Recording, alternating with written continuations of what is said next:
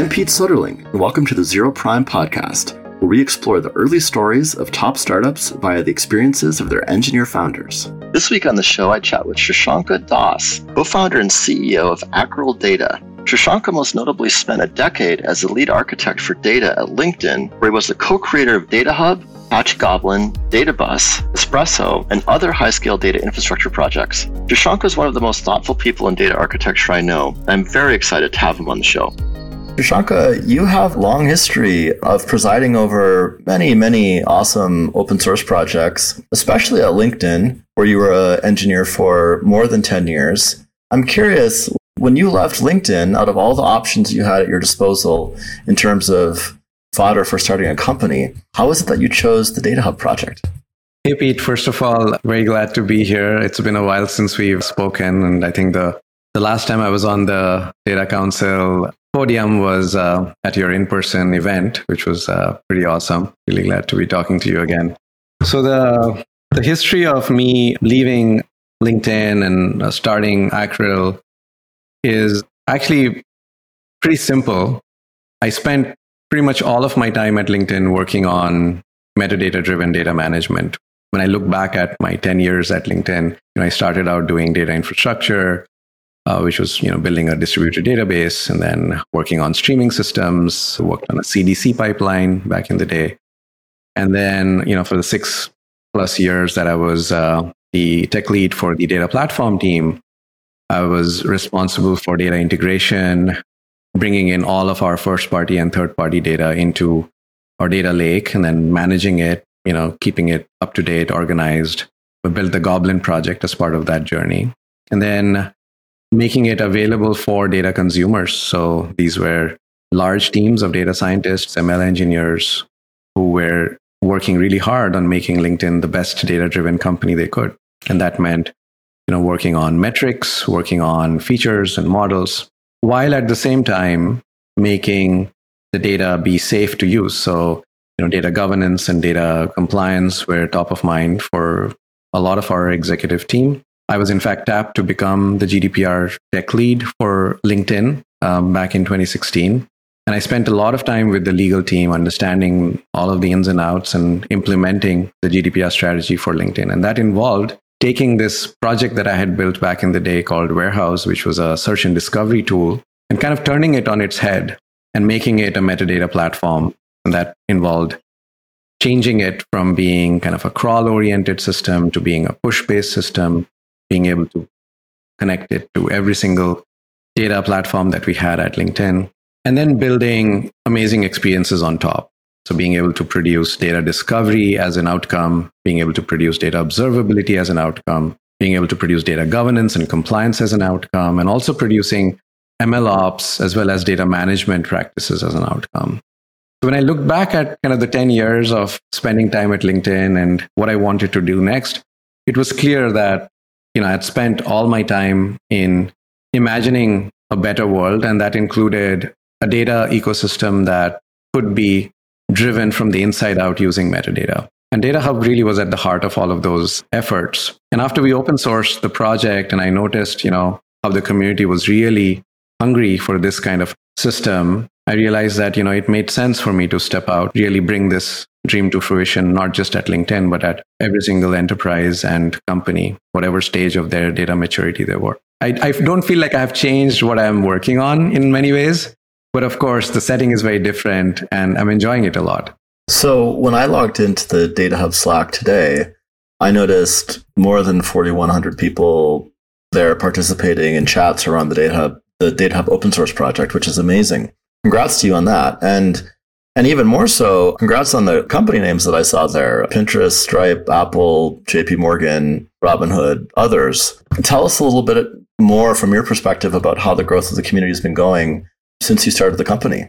It's been extremely crazy last 18 months. I think we've had quite an enormous amount of growth, definitely fueled by the amount of attention we have put into the project and the love we've given into the community. We've definitely seen the community paying us back in spades. I remember when I started the company, we were at about 250 or so Slack members. And like you said, we're at 4,200 right now. And And it's vibrant. I mean, the Slack builds are pretty high and, the actives are pretty high. People are talking about all sorts of things, not just stack traces and getting started with Data Hub, but also about what do we do with this product? How do we achieve great outcomes on the governance side, on the observability side? More than 100 companies have adopted it in the wild, according to, what we see. There are official logos, of course, companies like Peloton, Optum, that's United Healthcare, Adevinta, and many others. And like you said, there are some real tech powerhouses like Apple, Stripe, Pinterest that are even sending contributions back into the project. And right. That's been amazing. I think a lot of it really boils down to how much you end up investing in the community, and really, are you listening to the community? And so Maggie joined us back in September, and she's been a huge, determinant in making sure that we are transparent about what we are doing. We have an open feature request portal. People can basically say what they want to see happen, and then we put it on our roadmap, and then we execute on it. And that has resulted in kind of the community trusting us that we're going to deliver on things that we are saying we will. And at the same time, the space is at the same time old and new. And so there's a lot that we learn about where the problems are, where people need help. And a lot of the features that have emerged have been really intuited in some senses by us, but really driven by the community. We've got like native integration with dbt, Great Expectations, Airflow, Looker, and many of these constituents of the popular data stack. And a lot of the work around the business glossary, domains, supporting a beautiful push-based API, all of that stuff has been really done with a lot of feedback from the community. And that's obviously just the Data Hub project. Like, we also have a commercial arm. So Acryl Data is a company, and that provides, a SaaS product, which takes Data Hub, as we say, to the next level. We add a bunch of premium features for discovery and automated governance. And those are, again, built from our observations in the community and around what reduces time to value for Data Hub deployments. And so we've, I think, been selling for just about a year, and we already have quite a few mid-market and enterprise customers, and we are growing rapidly. So it's been busy on both fronts. It sounds very busy, and that's a great update. I'm really happy to see the company moving forward, and the open source project as well, both entities, if you will. So I wanted to acknowledge and ask your advice and sort of clarity, because we hear so much across many different terms in the space these days, including data discovery, data catalogs, observability. Some folks even predict that data catalogs are going out of fashion, or others say that they're actually having a renaissance moment. So I'm wondering, what's your take on this segment, and where do you think the data catalog segment will be in the next 5 to 10 years? Well, I have a crystal ball that I look at, and the one thing that it tells me is, to forecast the future, you definitely have to look at the past, and you have to learn from what has worked. And then you have some hope of predicting the future correctly. You still have macro events that can change things around. But one of the things that I actually did not know about before I started on this journey, but now having talked to hundreds and hundreds of teams and data leaders in our community and in the commercial space, I have learned that for a lot of people, the phrase data catalog just equates to documentation. And, coming from a very Silicon Valley echo chamber bubble of engineering, and we just build everything in-house, and it took me a while to appreciate why, for a lot of people, data catalog equals documentation. And I think it's because the word, the phrase data catalog emerged from, obviously, the act of cataloging. And the act of cataloging really comes from, the age of librarians. And so you've got this image of a librarian who's using a beautiful system of categorization and creating this beautiful organized space where you have your library visitors, and they're just walking in, they're consulting the catalog and able to quickly find quietly, without even talking to anyone. They're able to find what they're looking for. They read it quietly, or they check it out and then walk out, and you've got a beautiful curated experience that you participated in. But you and I know that the data space is anything but a quiet library. We used to call this the data dictionary. Even before the catalog term, it was called the data dictionary. So we're sort of insisting on this type of a metaphor, I think, to agree with your point. Exactly.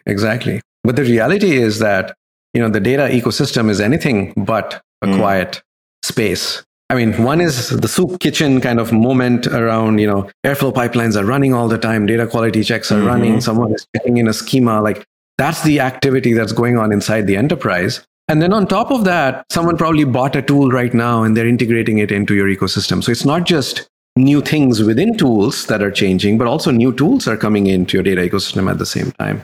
And so taking a system that is very standardized, very organized, all we're talking about is books, right?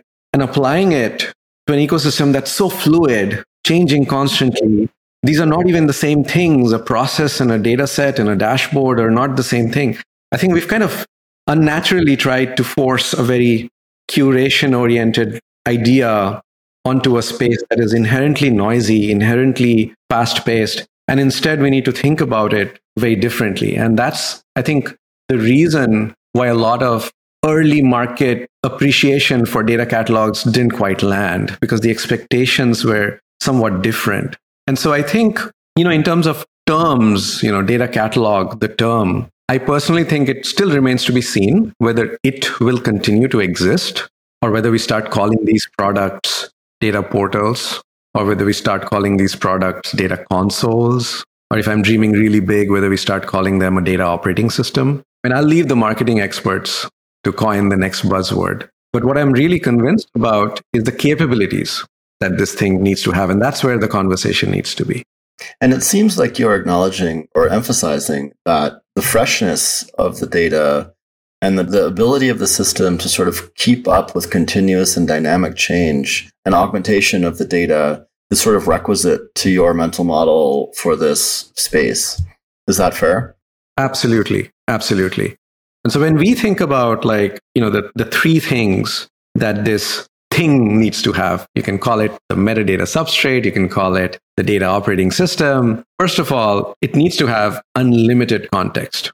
And what I mean by that is the consumers of this information are both technical as well as, business users. And the universe of needs in terms of information that this cohort needs across these multiple personas is actually unlimited. So who created this thing? When was it last updated? What's the logic behind it? Who uses it? How many records does it have? What does the data quality checks on this say? Who last worked on it? All of this stuff. It's context, and it spans technical, operational, social, business, all of this stuff. And if the information across all of these context spaces isn't moved into a single place, then you suffer from siloing, and that then leads to lack of trust. And so the real unlock is, one, it needs to be able to scale to handling unlimited context. And second, like you were mentioning, it needs to appreciate the fact that the data ecosystem is continuously changing, and it needs to integrate into the operational fabric. Because the surface area of this product is not just the humans. So it's not just the application experience where someone comes in, searches for something, finds something, understands how it's changing, and all of that stuff. It's all important. The humans are very, very important. But that's not all. You also need to integrate into the operational fabric so that you can power real-time use cases for integrations to be built with other parts of the stack. And that has been, again, one of the failures in the past of, these tools thinking that they were the center of the universe and they could just stay in their own world and just win. The reality is that it needs to actually smoothly interoperate with everything else out there, the orchestrator, your data definition systems, your DBT pipelines, your CI/CD systems, your notification and alerting systems, your access management infrastructure. All of these pieces of the puzzle are important to connect up to in both directions. Metadata needs to flow in and then flow back out. So if you want visual metaphors, right, you can think of it like a giant crossbar switch that is keeping metadata synchronized and flowing back and forth between all of these data tools at your company, while serving as kind of a standardization and refinery layer in the middle that allows you to dedupe all the noise, standardize on things that are important things for you to standardize on, and to be able to enrich this in flight. And why do you need this? Well, that hopefully is pretty clear. Without it, you have no hope of surfacing information that is being generated in system A in system B. And if you don't do that, then your consumers of data who are maybe sitting on a Looker dashboard over here are unable to know that dashboard is powered by a data set that's of really low quality. And that information is sitting maybe in your data observability tool, or maybe it's sitting in your Airflow pipelines. And you just are two different worlds, right? I've always appreciated your thoughts on this topic, and terms like metadata substrate or the operational fabric and the place that the metadata system, again, whether we're calling it a data catalog or a metadata system or whatever, we'll sort of see, how the market and marketing determines that we should use those terms consistently. But I think that you've always been a proponent for this holistic view that the metadata system or whatever powers the data catalog needs to be deeply embedded inside the organization, as opposed to the point solution version of some of these tools that we see pop up. What are the practical challenges to an organization actually getting there? Like, how does an organization adopt the right thinking behind metadata? This is a very common question we get as well, especially for people who've kind of gone in and watched one of my talks or read one of those blog posts, and they're like, okay, this is great. We want to do this, but how do we get started? Because for a lot of people, it seems like this is a very new way of thinking about it. And now we have to start from scratch. And for a lot of those people, I think we've kind of have to explain to them that, for example, the Data Hub project doesn't require you to start from zero. You can get it, connect it up to your most important systems and get to value on day one, because it already comes pre-baked with connectors to all your important data systems, your dbt, Airflow, Looker, Kafka, all of those things. So we don't have religion in that sense of saying everything has to be pushed in. We connect up to all of these systems. We pull out important information. We are huge believers in not having to repeat yourself twice, right? A lot of this metadata already lives in these tools. So why, go through like a huge boil the ocean effort to go, update your definitions in your original files if you already have a lot of this information in your audit logs and in your existing tools? So Data Hub will connect up to these things and ETL all of this metadata out and give you kind of a live view of how things are changing. And that's day one. So day one, you install it, you already start seeing some value. But then the conversation becomes, okay, how do I change culture now, right? How do I make this a sustainable practice? And that's where we think the third piece of the puzzle comes in. So it's not just about unlimited context. It's not just about integrating into the operational fabric, but it's about encouraging the kind of behaviors that introduce software engineering practices into data engineering. And this is obviously a hot topic because data engineering, data engineers have always felt like they were behind the times. Like, we threw UI at them all the time and told them, you don't have to learn Git, you don't have to learn versioning, and here's a bunch of apps for you to get productive with data. And now I think, the DBT movement and a few other things that are going on are kind of helping bring back kind of the old school thinking and the kind of our learnings around documentation lives best right next to code, and version your artifacts and canary your deployments and things like that. And the more those practices get introduced into data engineering, we want to encourage those kind of behaviors. And that's where kind of this movement towards shift left is really what we are trying to push organizations toward, because we've seen repeatedly, and of course I'm colored by my own personal experiences, but even looking at the community and looking at how they are rolling out data management as well as data governance initiatives, a lot of this is defining governance as code or defining policies as code, schema linting, applying compliance taxonomies at point of origin, being able to declare who the owner of a data asset is right next to your DBT model definition. It all feels natural once all of this shows up in the developer's toolkit. And once data producers kind of know what is expected from them, then we find that they do these things easily because now it's easy for them. And who benefits from all of this? Data consumers. So we're starting to see the benefits of what this might look like. You can do things like, say, if you've got an upstream table that has tags declared on it, and you want a downstream table to have access management policies that derive off of the upstream data sets tags, you can do these things now. The moment that upstream data sets tag changes, you can go to your downstream system powered by kind of this real-time metadata fabric to drive action in your downstream system. So you can set up a Snowflake policy or a BigQuery policy. If you're in the observability space, you can look at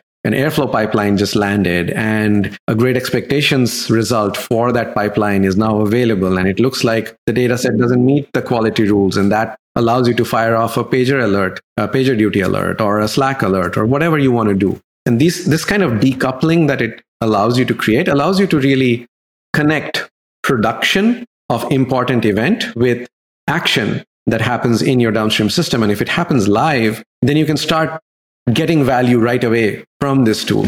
Yeah, and I love this view of how this metadata can be integrated back into and enriching the developer's experience. Obviously, it can also power downstream systems and other governance mechanisms, as you mentioned. But yeah, I think the sky's the limit in terms of how this metadata can be used to actually enhance and increase our ability as data engineers or analytics engineers or data scientists to consume and use and create powerful applications on top of this data. So we're out of time, so I have to let you go. But last question, is the data catalog a standalone piece of infrastructure 10 years from now?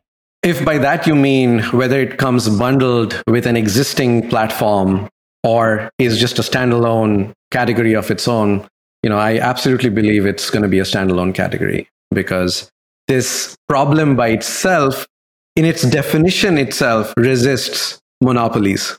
Because the whole problem definition is you have more than one of a thing, and therefore you need those n things to work harmoniously together. And as long as there'll be more than one thing that's part of your data stack, and I think that's going to be the case for a really long time, I think the data catalog or the metadata substrate or the data observability layer or the data discovery layer, whatever we call this thing, is definitely going to stay its own category. I love that. As the ultimate defender against a single vendor lock-in. Absolutely. Absolutely. Yeah. Well, Shirshanka, this has been great. It's always great to talk to you as usual. And thanks for sharing your insights with us. Thanks a lot, Pete. As usual, a lot of fun chatting. And hopefully this resonates with a lot of your audience. Thanks for joining us for another episode of the Zero Prime podcast. I hope you enjoyed my chat today with Shirshanka Das. If you'd like to get in touch with Shirshanka, you can find him on Twitter @Shirshanka, or you can find DataHub at datahubproject.io. If you like hearing from engineer founders on the cutting edge of enterprise startups and developer tools, please leave us a review on your favorite podcast app and subscribe to the show. We'll see you next time.